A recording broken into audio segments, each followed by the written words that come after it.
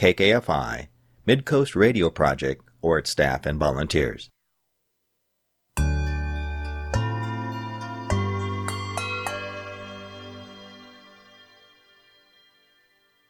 Welcome to Jaws of Justice Radio on 90.1 FM, KKFI, Kansas City Community Radio. It's Monday morning. My name is Terry. Jaws of Justice Radio investigates how we can achieve justice from a system of laws deeply rooted in economic, social, and political inequality. We hope you will listen. Today, host Macy Jones will speak with his guest, Malik Mikhail Shabazz, born Gary Davidson, a.k.a. Michael Brown, street name Majestic Mike. Mikhail converted to Islam. He has spent 30 years in prison. He was 36 when he went to prison, convicted of a felony. He's been released after time served. Prison is where Macy and Mikhail met. Mikhail has created Street Life, an organization located just in Kansas City right now, but Mikhail would like to see it become a statewide organization. The goal of Street Life is to fill the gaps. Street Life has organized programs, and people can start the programs after they're out for 90 days. Mikhail and Macy know about prison life. It's very interesting to listen to them share stories. On Jaws of Justice, we examine how to find justice in our society. Justice will not be served until those who are unaffected are as outraged as those who are. Please stay tuned in and hear our show. Thank you. My name is Macy Jones, and I'm glad to have with me today Malik Shabazz. Glad to have you here this morning. Assalamu alaikum. Good morning to you, too. As your bio and introduction stated, we met while in incarceration, and I noticed during your bio the different names that you had. So, in your own words, give us a brief understanding of who Malik Shabazz is. Well, after serving 30 years in prison, I've learned a lot about the justice system. I took a paralegal course and learned the law, but I've learned that there are roadblocks that are in the law that prevent you from doing anything. There are many, many problems that are there where the odds are against you from day one. They say in America that you're innocent until proven guilty, but actually you're guilty until proven innocent. You know what I'm saying? The system is not set up in a way to address the racial and economic barriers that it has created. In other words, to keep you from being successful.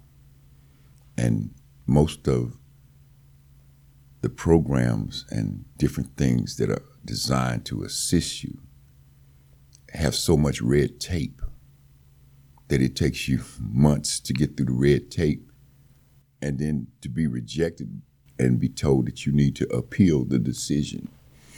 For example, right now I'm dealing with my Social Security. I've just been released from prison after serving 30 years. They told me that my check was being reduced, not because I was making more money, not because I changed my residence, not because I did anything. You know what I'm saying? I mean, and then they say, oh, we reduced it and we forgot to tell you, but it's reduced. So if you had light, water, gas, rent, you understand what I'm saying? Where you depending on your money, you can't even depend on that. And then they got more red tape to say, oh, if we made a mistake, come talk to me. You know what I'm saying? You got 60 days, we're going to put it in front of somebody, we're going to review our decision and this, that, and the other. You got 5 days from the day that you received the mail and this, that, and the other. You know what I'm saying? There's just so much red tape coming out, you know what I'm saying? Then finding a job. Fortunate for me, I'm not on parole. But a lot of the brothers that I see that come out on parole, you know what I'm saying? Just say that, for example, the parole officers don't have to be. The system is set up in such a way that the parole officer becomes your God. You know what I'm saying? Basically, where whatever he say you got to do, even if it don't make sense. A friend of mine recently was released and placed on parole, and He got a job working for an apartment complex where the apartment complex said, we're going to give you a free apartment because we're going to make you apartment manager. They made him apartment manager. He gets the free apartment. His parole officer said that his address was in a different district and he would have to change parole officers, and that was too much paperwork. So you can't live there. You can work there, but you have to find you someplace else to live. I couldn't believe it, man. I couldn't believe it. Here's a system that's designed where the person that is placed in over you, you have to function on what's good for him. He's supposed to be assisting you on your release and getting yourself together. But instead of assisting you, he's hampering you from being successful. Now, you said that the individual that you're speaking of, he was given a job as a complex manager of an apartment complex. And because he lives in a different district from where he's paroled, where he was originally paroled, he can keep the job, but he can't get the free housing that they given him because he's going to manage the apartment complex. Is that correct? No, they said that because his parole officer would have to be changed, and it was too much paperwork, is what he told him face to face. Well, the reason why I asked my question is because when he was paroled initially, he was paroled into a district. Right. He was like for example, down north. Like for example, District 2, District 4. Yeah, I understand the breakdown. The breakdown of the districts. So by him being paroled, I'm just using this as an example, being paroled when he was released to District 4.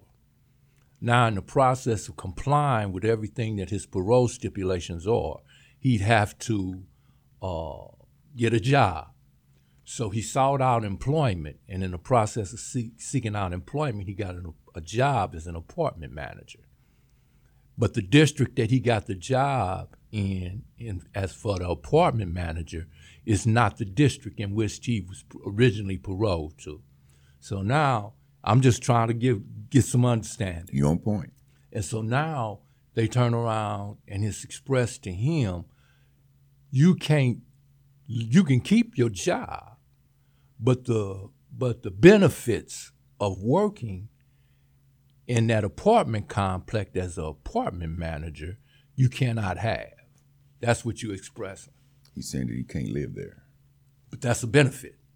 Right. That's a benefit of his job. That's right. So by that being a benefit of his job, they expressing to him that he would either have to transfer or they're not going to transfer him. They're not going to transfer him. So you telling me that his parole officer has that power to prevent him from transferring from one district to another district. You know what I'm saying? So wait to live. He can work in that other district, but he can't live in that other district. So my next question to you is then, is there someone that he can go to concerning that matter? His parole officer is God. Who's he gonna go to? Well, I'm sure that his parole officer got a God too, you know, which we use in that term kind of loosely, but I'm saying his parole officer has a supervisor, someone that they have to talk with, that they have to speak with.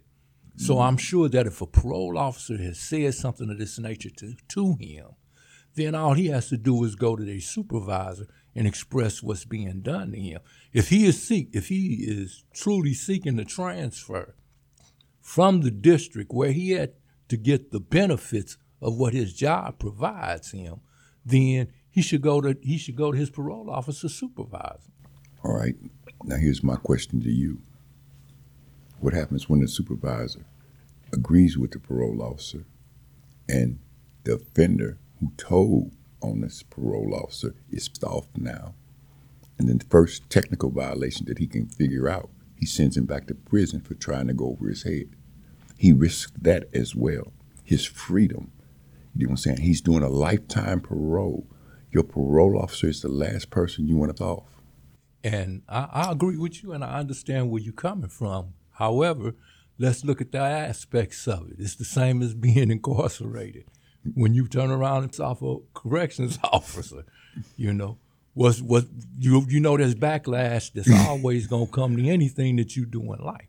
Now, in making the choices that we make, not saying that not me saying that this parole officer is right in the way that she's treating this man who's trying to do the right thing and get his life back on track.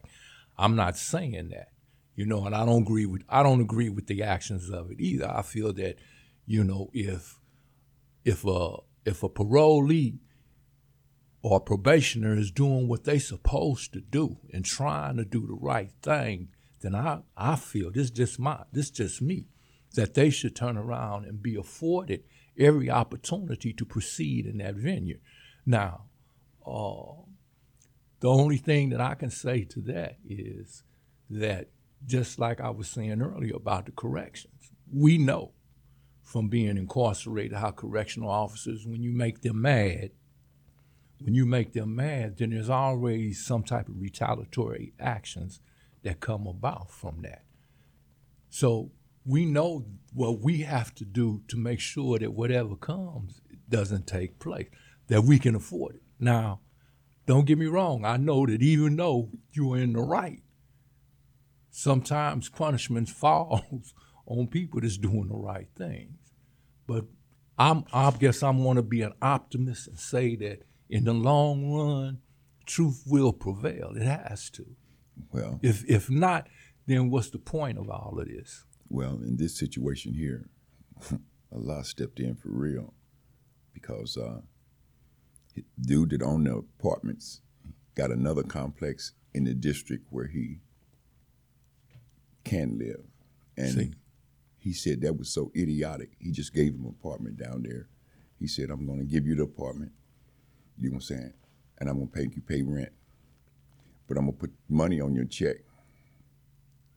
to pay the rent with extra. Because you understand what I'm saying? Yeah, I understand. So that where he can, his parole officer wants him to pay rent where he lives. So move down here in your district, pay rent down here in this district, and work out here, and I'll give you the extra to pay for the rent that you, basically he's still in the same situation, you know. And that's what I was meaning by when I said that truth has to prevail. Right has to win out. If not, then what is the whole purpose? I think Allah prevailed in this situation. And when you do the right thing, hey, you can't do people. There are good people in the world. Even though there's injustice, even though there's wrongs being done, there are still good people in the world that are willing to aid and assist in helping the individual that's trying to help themselves. Now, I heard you speak of an organization. I don't want to get too in-depth in this right now, because this is what we're doing our second part. But however, I like to touch on it briefly so it could be out there, the organization that you're putting together called Street Life. You know, now, is that word, what is the purpose of the organization? I'll say it like that. All right, Street Life is an organization kind of designed to fill the gaps. You know, like when you're released from prison, or at least when I was released from prison, I was locked up 30 years. I received $8.50 a month. I worked at different jobs. I worked industry and different things. I worked at tag plant. I worked at the food service. I worked different places within the prison, and I got educated. Like I said, I went to school, and I got my paralegal, and I got my AA, you know what I'm saying? So I got educated. The more I got educated, I realized how incorrupt the system was. You know, they tell you one thing and they do another, and then they have a rule for a rule. Street Life was designed to assist in people that fall in the cracks. You get released from prison, they tell you, we're going to help you do whatever you need to do when you get out of here. We got you, man. We got you. You know, you need a place to stay, we got you. You need a food, we got you. We will help you get yourself together. We're going to help you find a job and everything, right? And I come to the streets, and you know what they told me? They said I had to be released 90 days before they would do anything to assist me, because you have to be declared homeless before they can assist you.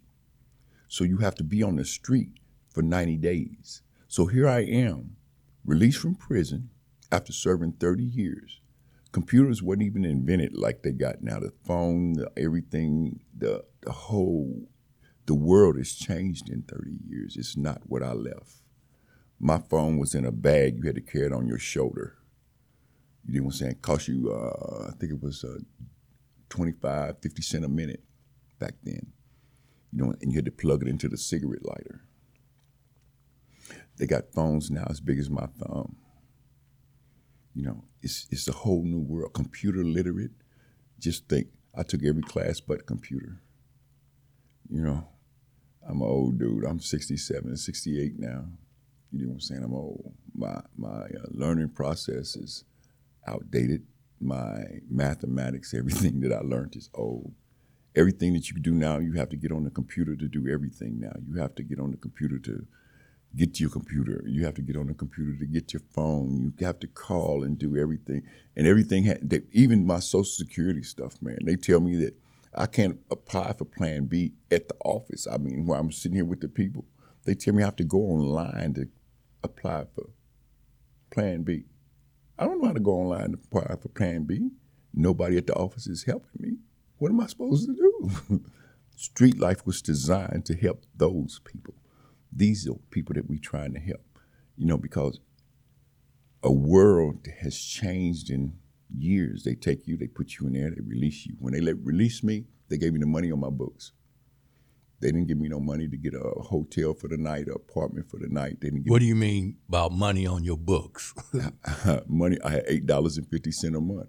Okay, it's like a bank account. Right. In other words, whatever was in your bank account, that's what they gave you when you left. Okay. So if I had $8.50 when I left, wait, no, they pay you for when you the month you released, they give you that little $8.50 going out the door. They give you a bunch of papers with envelopes and stuff telling you this is for this, this is for that, this is for this. You ain't looking at none of that. You happy to get the hell out of there. You do. So, excuse me. You're happy just to get out of there. You know what I'm saying? So you just go. You know, the door's open finally. After 30 years, I'm out of here. I'm free. You know what I'm saying? Let me get as far away from this place as I can get. That's the only thing that I can think coming out the door. So really coming out, it was like Alice in Wonderland syndrome. Man. You know, you was going down a rabbit hole. After 30 years, that's 3 decades. That's 3 decades of incarceration. And everything's changing today in a matter like we sitting here right now talking, and everything is changing. Now, so street life is designed to do what other organizations are not doing. Is that what you're saying? Because You said that when you got out, everything's telling you had to wait 90 days before you can even get any assistance. Right. You know. So what we're presently doing is we're looking at trying to find like them old motels and things like this here that's been evacuated that they're not using anymore, and renovate it and turn it into a place for people that's being released to have some place to stay to get on their feet. You know, because like look at the guys getting out this month. How many of them ain't got a place to go? And oh man, have you seen this Amarose place? I don't want to call a name, but have you seen it? If you ain't got no place to go home, in the joint, they won't let you go. If you don't have, you know, you're going on parole now. If I'm going 12-12, they got to let me go. Now, what's a joint, you know? Prison. Okay. You know, we don't want nobody to mistake that you're talking about what they just recently legalized, set up shops for. Go ahead. So when you can't find a place, your parent, you know, like you've been locked up 30 years. Everybody you love is dead. Everybody you cared about has deserted you. I mean, over 30 years, you ain't got nobody no more. So you get out. Now, they say that you can't get out unless you have a place to go because you're coming on parole. What if you ain't got nobody? So they got this place called Amarose. You know what I'm saying? They charge them $200 to give you a place to go home to, right? So if you ain't got no money and you ain't got nobody sending you no money, you got to save your little $850 until you want to go home. You got to save that little $850 and beg everybody you know to send you some money so you can get that $200 so you can get an Amarose, so you can have an address to be released to, just to get out of prison. even though you've reached your out date and passed it because you were going on parole, you have to have a place to stay. Okay, so when you go down to Amarillo, you remember Potosi? They had the cells with the concrete beds, the concrete floors, the concrete everything, shelves, everything was concrete. It's the same way. It's the same way. And these dudes are being forced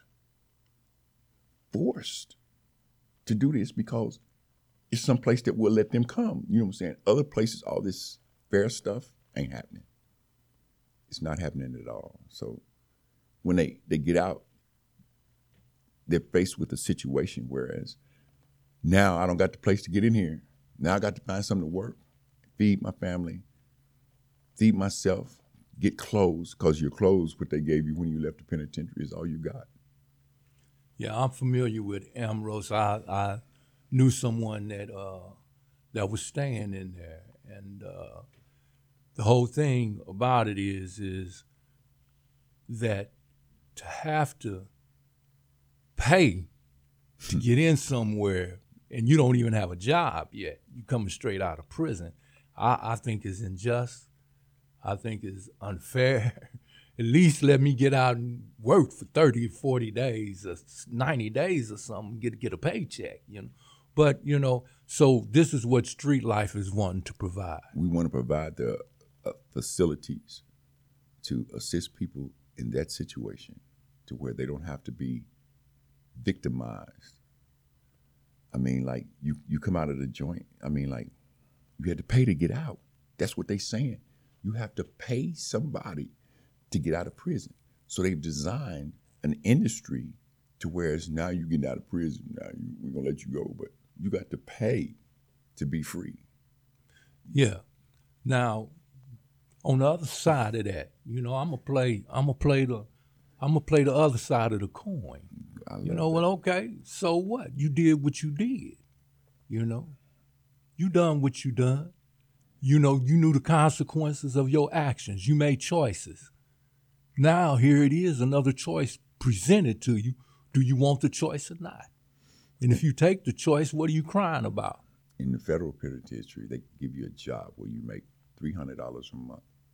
In Minnesota, they pay you minimum wage. You know what I'm saying? In Missouri, they pay you $8.50. How am I going to save money to be released to get myself together? How am I supposed to do anything over 30 years? They don't provide soap. They give you two, you know them hotel soap bars? They give you one of them a week. They give you one roll of toilet paper a week. And you're supposed to survive with that. You off $8.50. The food in the kitchen, I'm Muslim. We do not eat pork. They have pork for breakfast, pork for lunch, and then pork for dinner. When I want a food substitute, they give me beans. Beans for breakfast, beans for lunch, and beans for dinner because I don't eat that. So I have to take my $8.50 and buy toilet paper. I have to buy soap. I have to buy shaving equipment. I have to buy hair equipment. I have to buy body lotion, which costs over $20 a month. I mean, so how am I supposed to save any money to be released with to get myself together? Shoes, they give you a pair of state boots.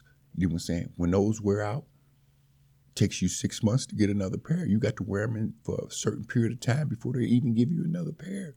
You know what I'm saying? How you gonna buy shoes? You know what I'm saying? They give you tennis shoes in the gym, but they belong to everybody. When you get released, you want to be a man. You want to stand on your own. You want to take responsibilities in your world. We want to help those people, street life, the people that want to be successful, the people who are actually coming out of prison, trying to do better and make themselves a better person. Okay, now you turn around and you express that, and I'm glad to have you on the show, Malik Shabazz, and my name is Macy Jones, and we'll be back in a moment. All right.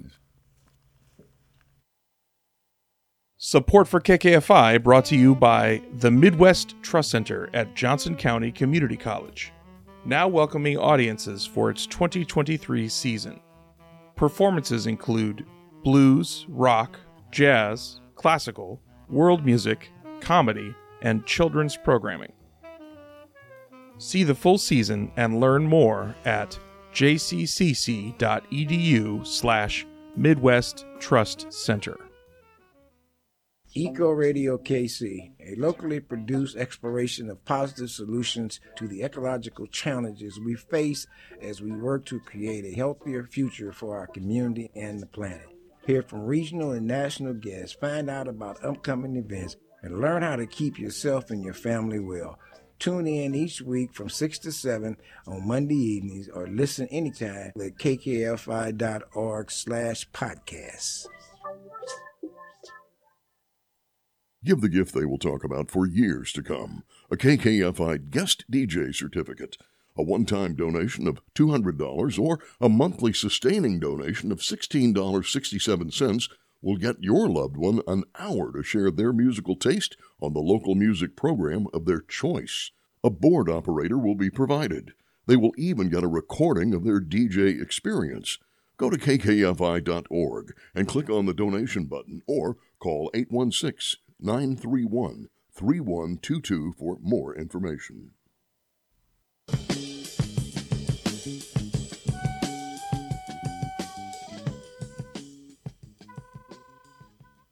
Now the calendar for the week of December 11th. Legal Aid of Western Missouri provides free civil legal services to low-income and vulnerable people in Jackson County, Missouri. If you're interested, you can call 816-474-6750 to apply. Moms Demand Action for Gun Sense in America is a very active group of mothers and others. You can learn where their virtual meetings this week will occur at momsdemandaction.org. Please check the calendar at moresquare.org for events you can attend. You can be involved. A list of services, meals, and hotlines are available at lawrenceprogressivecalendar.blogspot.com. That list is updated daily.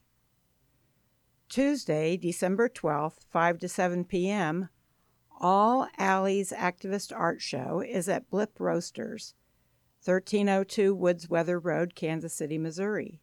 A meeting of KC area political leaders is coming together as an art event. We can gather at Blip to perform or show and discuss our art with our political allies and the general public. It's an open mic for activist leaders with any political art media for artistic performance or art talk presentation in an open mic format, 5 to 10 minutes per artist. You can perform your politically relevant piece and or explain and discuss it in terms of society, politics, and art. All presentations should have a point in terms of pro-love, pro-justice, anti-war, anti-establishment political art. My name is Terry, reminding you that these events and more can be found on the Jaws of Justice radio page on the KKFI website, kkfi.org, as well as on the Jaws of Justice Facebook page. Stay safe. Thanks to all our listeners. Stay close to your dial and stay well. A crisis on the scale of the pandemic can reorder society in dramatic ways, for better or worse. All of our society pays a heavy price for decades of failing to create a rational system of health care that works for all of us. We'll now return to our show. Macy Jones talking to Mikhail Shabazz.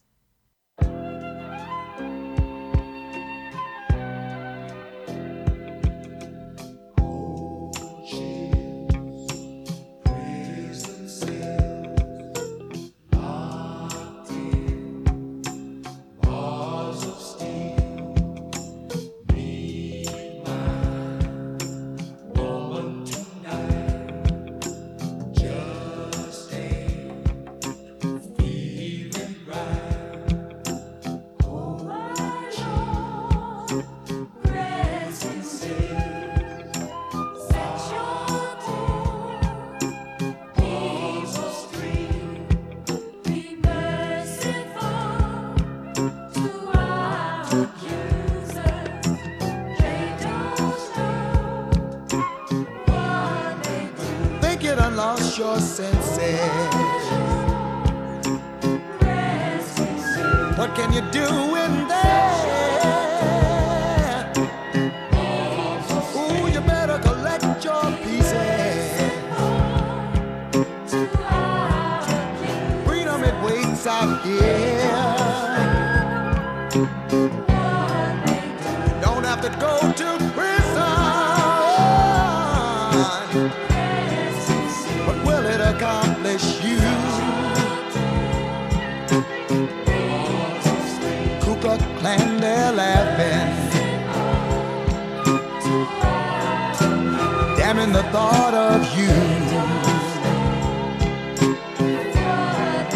condemning you to your suffering. Is that what you really want? Prison inside a prison, marking your time on walls. Think you better change your motto, wiping away the none, letting the violence follow, getting your day's work done.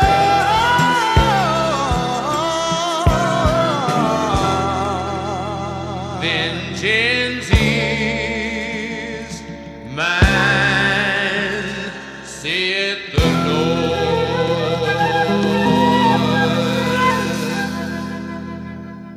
It's the 420 Drug War News. Century of Lies for last week, hosted by Doug McVeigh, featured a focus on the United Nations, CND. These are the words of the Colombian delegate. Hello, welcome back. My name is Macy Jones, and I'm glad to have on the show with me today Malik Shabazz of the organization Street Life. Now, we was talking earlier about street life. How did you come up with the concept for street life? You know, when you leave home, I left home at 15, turning 16, somewhere in that area. You go to the streets, and that's everybody. You know, and there are a bunch of people in the streets right now that are just in the streets. They don't have a place to stay. Y'all call them homeless. But for whatever reason, they're forced to the streets due to lack of jobs, lack of knowledge, lack of assistance, and too much red tape. And once you're there, you find that you have many, many different pathways to travel. But if you're hungry and you cold, you do what you got to do to be successful. You know what I'm saying? So people end up doing all sorts of things. Women get introduced to drugs, into prostitution. Some guys get introduced to crime. So I don't have a place to stay, and the only people making money are the people that are into crime. You know, I grew up in an era where Al Capone, Frank Nitti were my heroes. You know, they say kids want to be the police and firemen and shit, excuse stuff. So when I grew up, I wanted to be a gangster because the gangsters had the pretty cars, they had the pretty rings, the clothes, they had the women. I ain't never wanted to be nothing else. You know, and then I learned that to be a gangster, you had to take a body. You know, and I got in the game. So when you turn around and talk about in order to be what you wanted to be, I guess we'll, instead of using the word gangster, we'll just use the word your G. You know, you turn around and you had to physically assault or take the life of another person in order to make the bones. You know, in order to get the respect that you deserve or that you want, you have to be willing to go there. And in that mindset, because I'm hungry, I'm tired of being cold, tired of trying to find me a place to stay, I'm gonna take this to the next level. Now, some people become robbers. Some people become burglars. Some people become all kind of things, you know, from the streets. It all starts there. Because when you homeless and you want help, the shelters only hold so many people. Then what do? Then they have certain shelters that say if you have a felony conviction, you can't stay there. They have apartments that say if you have a felony conviction, you can't stay there. And just think about the people that go downtown right now, today.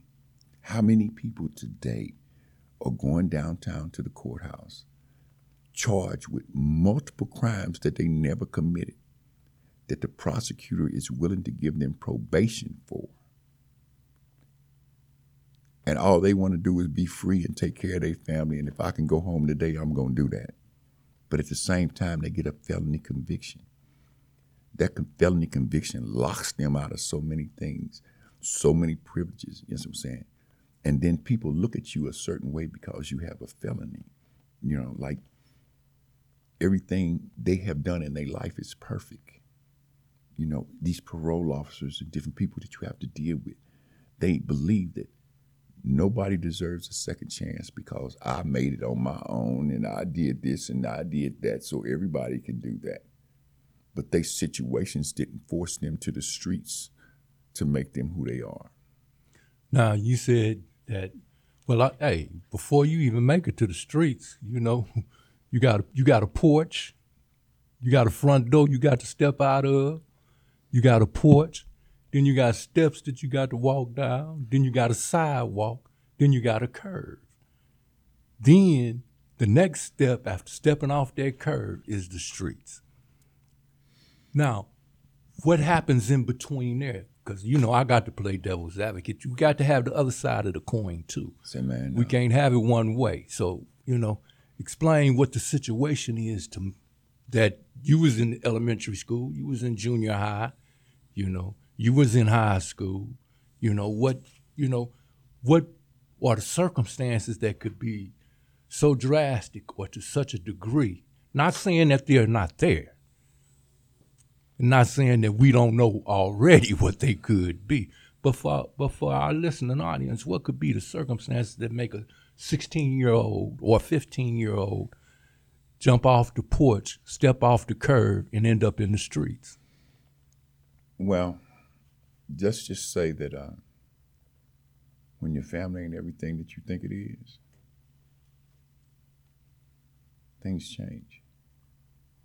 And when things change, but like on the very topic, I got an incident that a couple of brothers have told me about that seemed to hit the spot or the mark, as you might say. I have a young brother that come into the masjid, and he's 16, 17 years old. He's been incarcerated under that new law that they created in '94. You know what I'm saying? That you didn't have a choice, you know what I'm saying? You get life without parole or you get the death sentence or whatever the case may be. Okay, so the brother is telling me about his situation. He said his mother's strung out on crack. And every time that she brings a date home, she puts them outside. She said one year it was snow on the ground and they put him outside. And when they put him outside, you know what I'm saying, he had to stay outside until she finished smoking crack with her date until it was over with. What would force him to the streets? You understand what I'm saying? I mean, there are situations, you know, not just dwelling on mine, but everybody's different, man, and everybody's situation is different. I can't justify my situation. My mother and father worked 40 hours a week, you know what I'm saying? They were good parents and stuff. I mean, a lot of stuff we agreed with, a lot of stuff we didn't agree with, but it was stuff that I wanted to do. I mean, my mindset, you know, like I tell people that when you reach the point in your life that you start making decisions for yourself, everything that happens after that is on you. I started making decisions for myself and decided this is what I wanted to do. And regardless of what my parents said, I was going to do it anyway. And I went to the streets.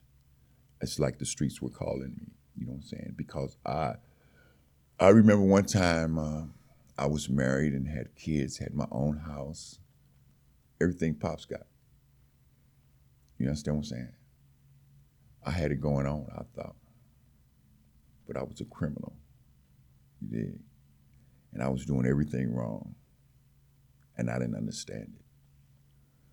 Then I caught a case, this one here that I went to the joint for 30 years for, and I learned something. When I was on the run, we'll call it. had more fun hanging out with my family than I ever had in the streets.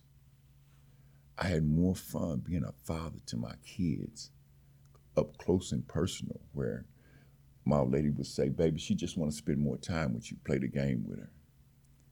And I started playing the game, and I remember the first time I played it, she said, Daddy, you so dumb. You ain't supposed to do it like that. You supposed to do it like this. You know, so, and I found that. So when I got out of prison this time, I want everybody to have that. You understand what I'm saying? That love and that peace that you can find. It's not in the streets.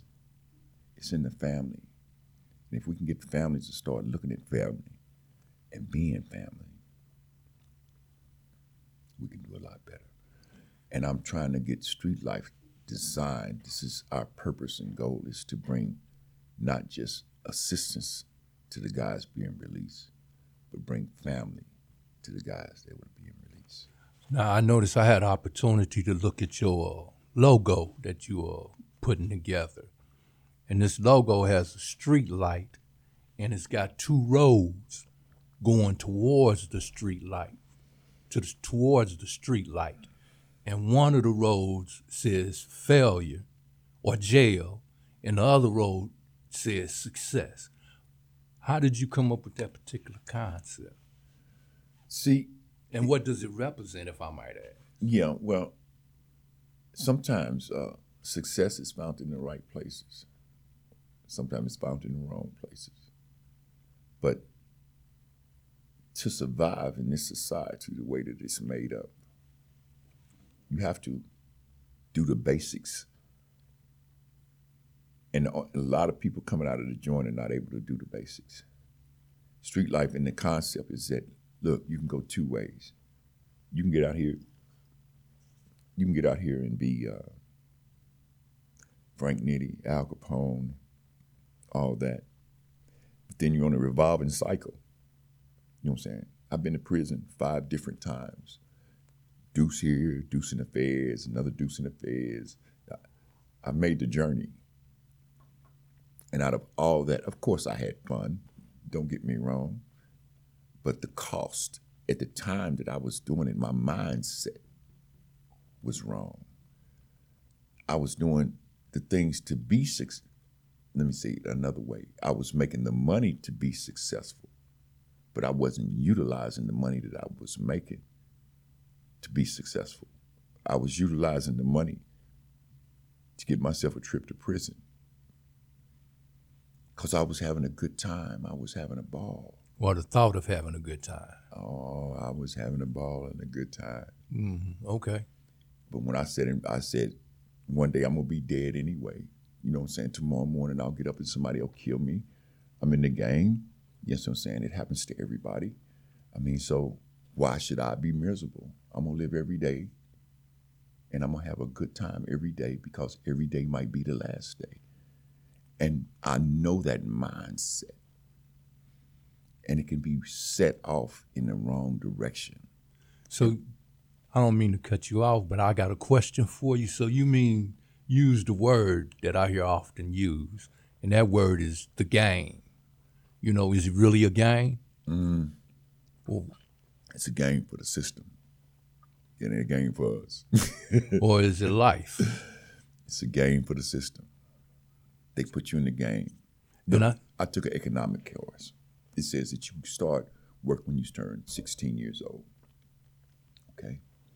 You work until you're 65 years old. During that course of the time, you get a home, kids, family, you buy a house, you buy cars, and so forth and on. It says when you reach the age of 65, if you didn't save right or manage your money right because you was living day to day, even though you were 65 and you worked at 30 years, y'all still accumulated some stuff. Now you've accumulated all this stuff. It says that your Social Security, your disability, and so forth and on, it's not going to be enough to pay the taxes on your house and so forth and on.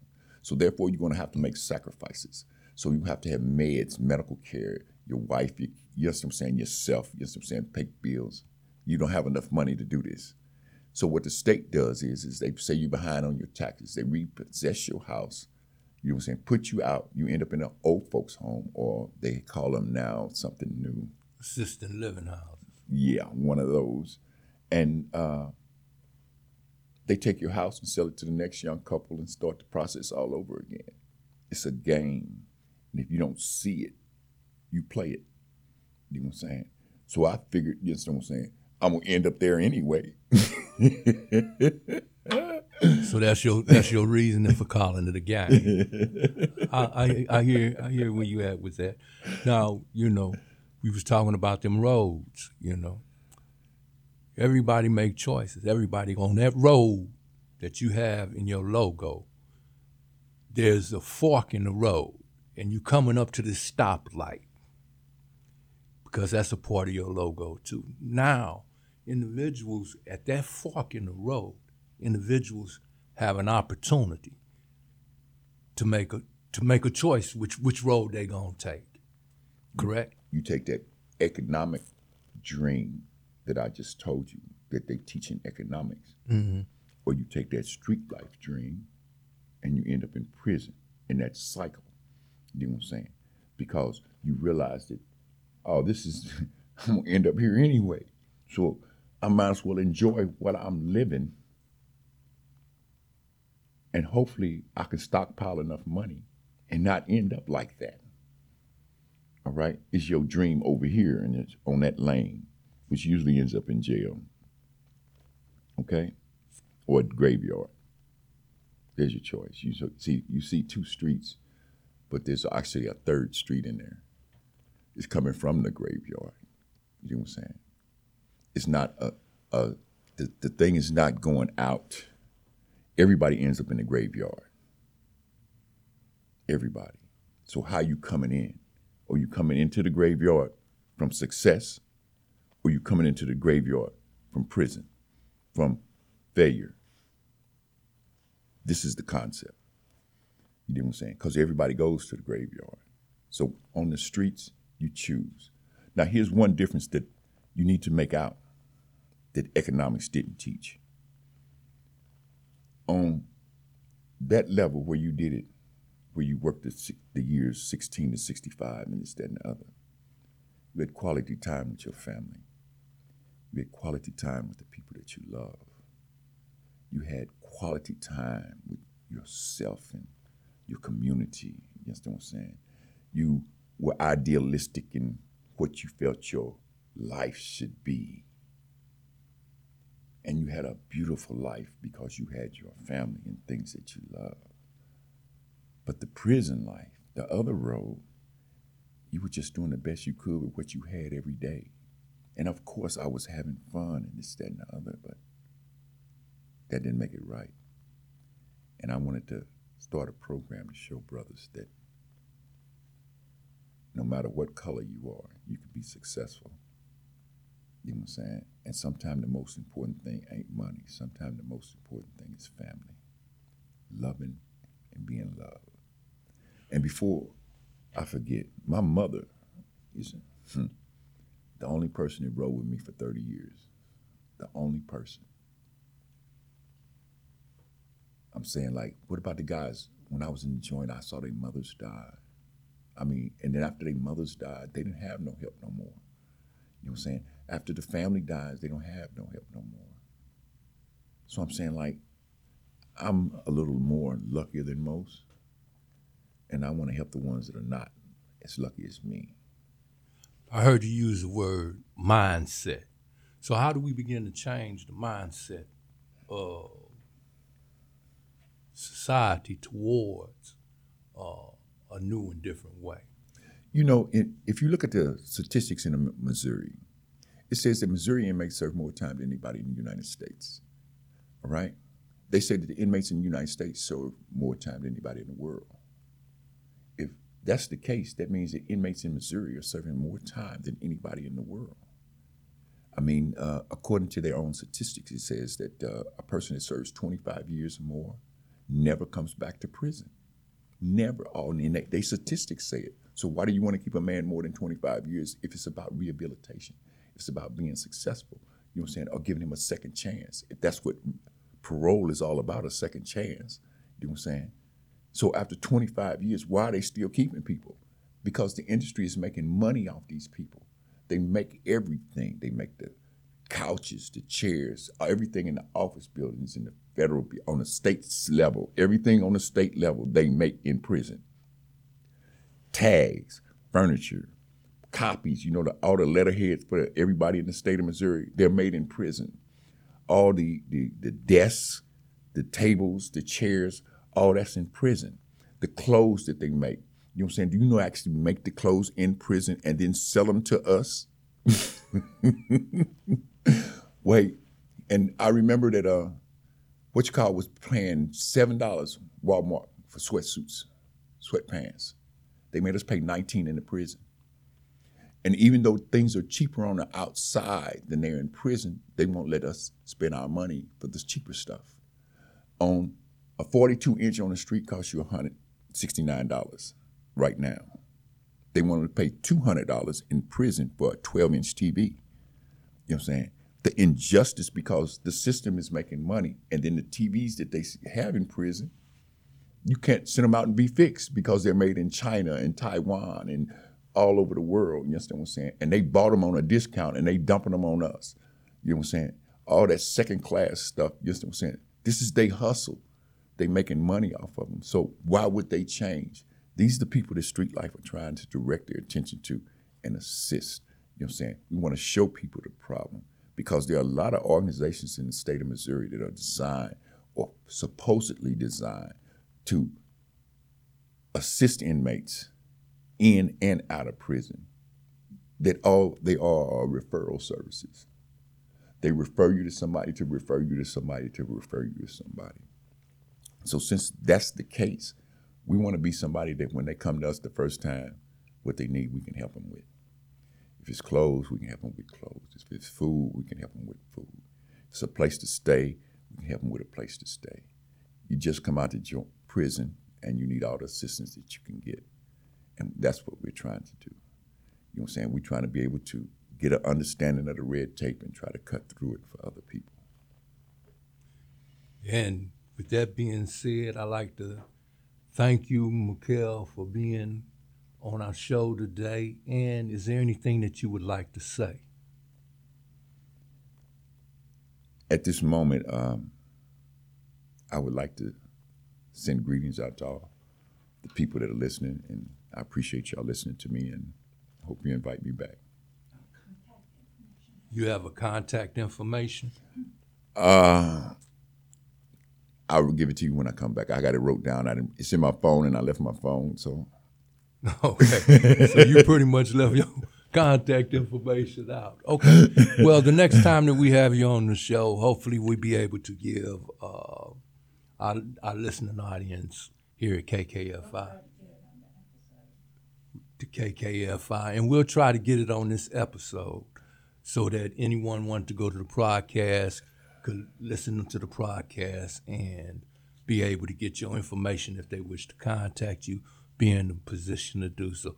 Like again, my name is Macy Jones, and I have with me Malik Shabazz, and I'd like to thank you and welcome you home, and as well thank you for being a part of our show today.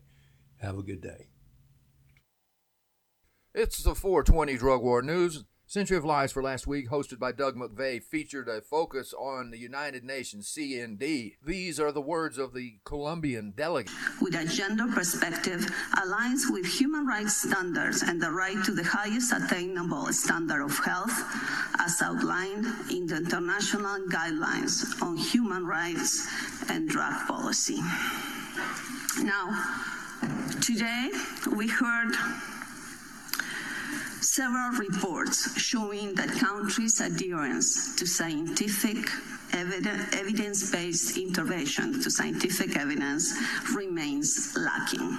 And I cannot keep from asking myself, why will anyone not hear scientific evidence at all, and especially when it means saving lives?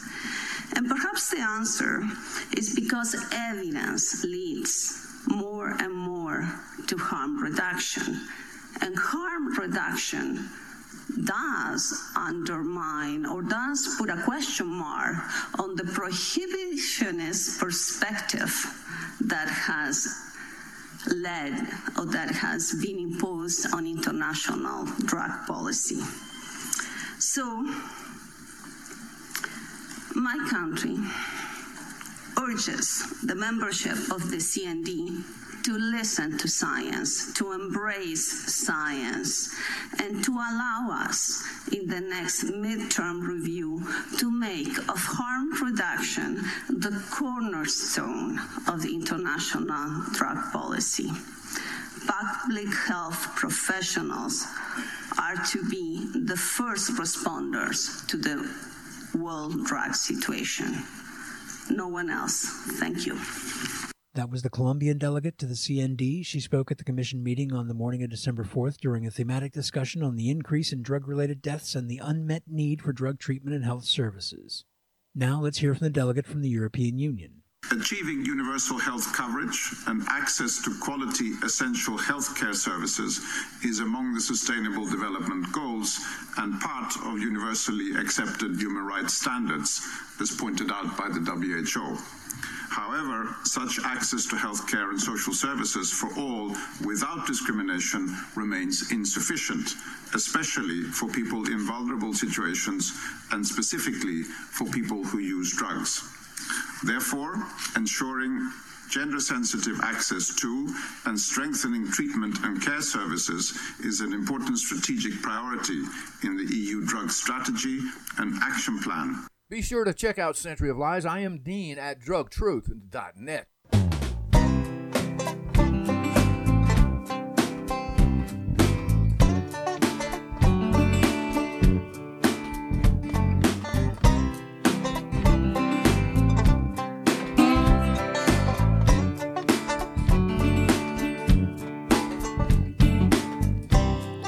Sitting here in my problem.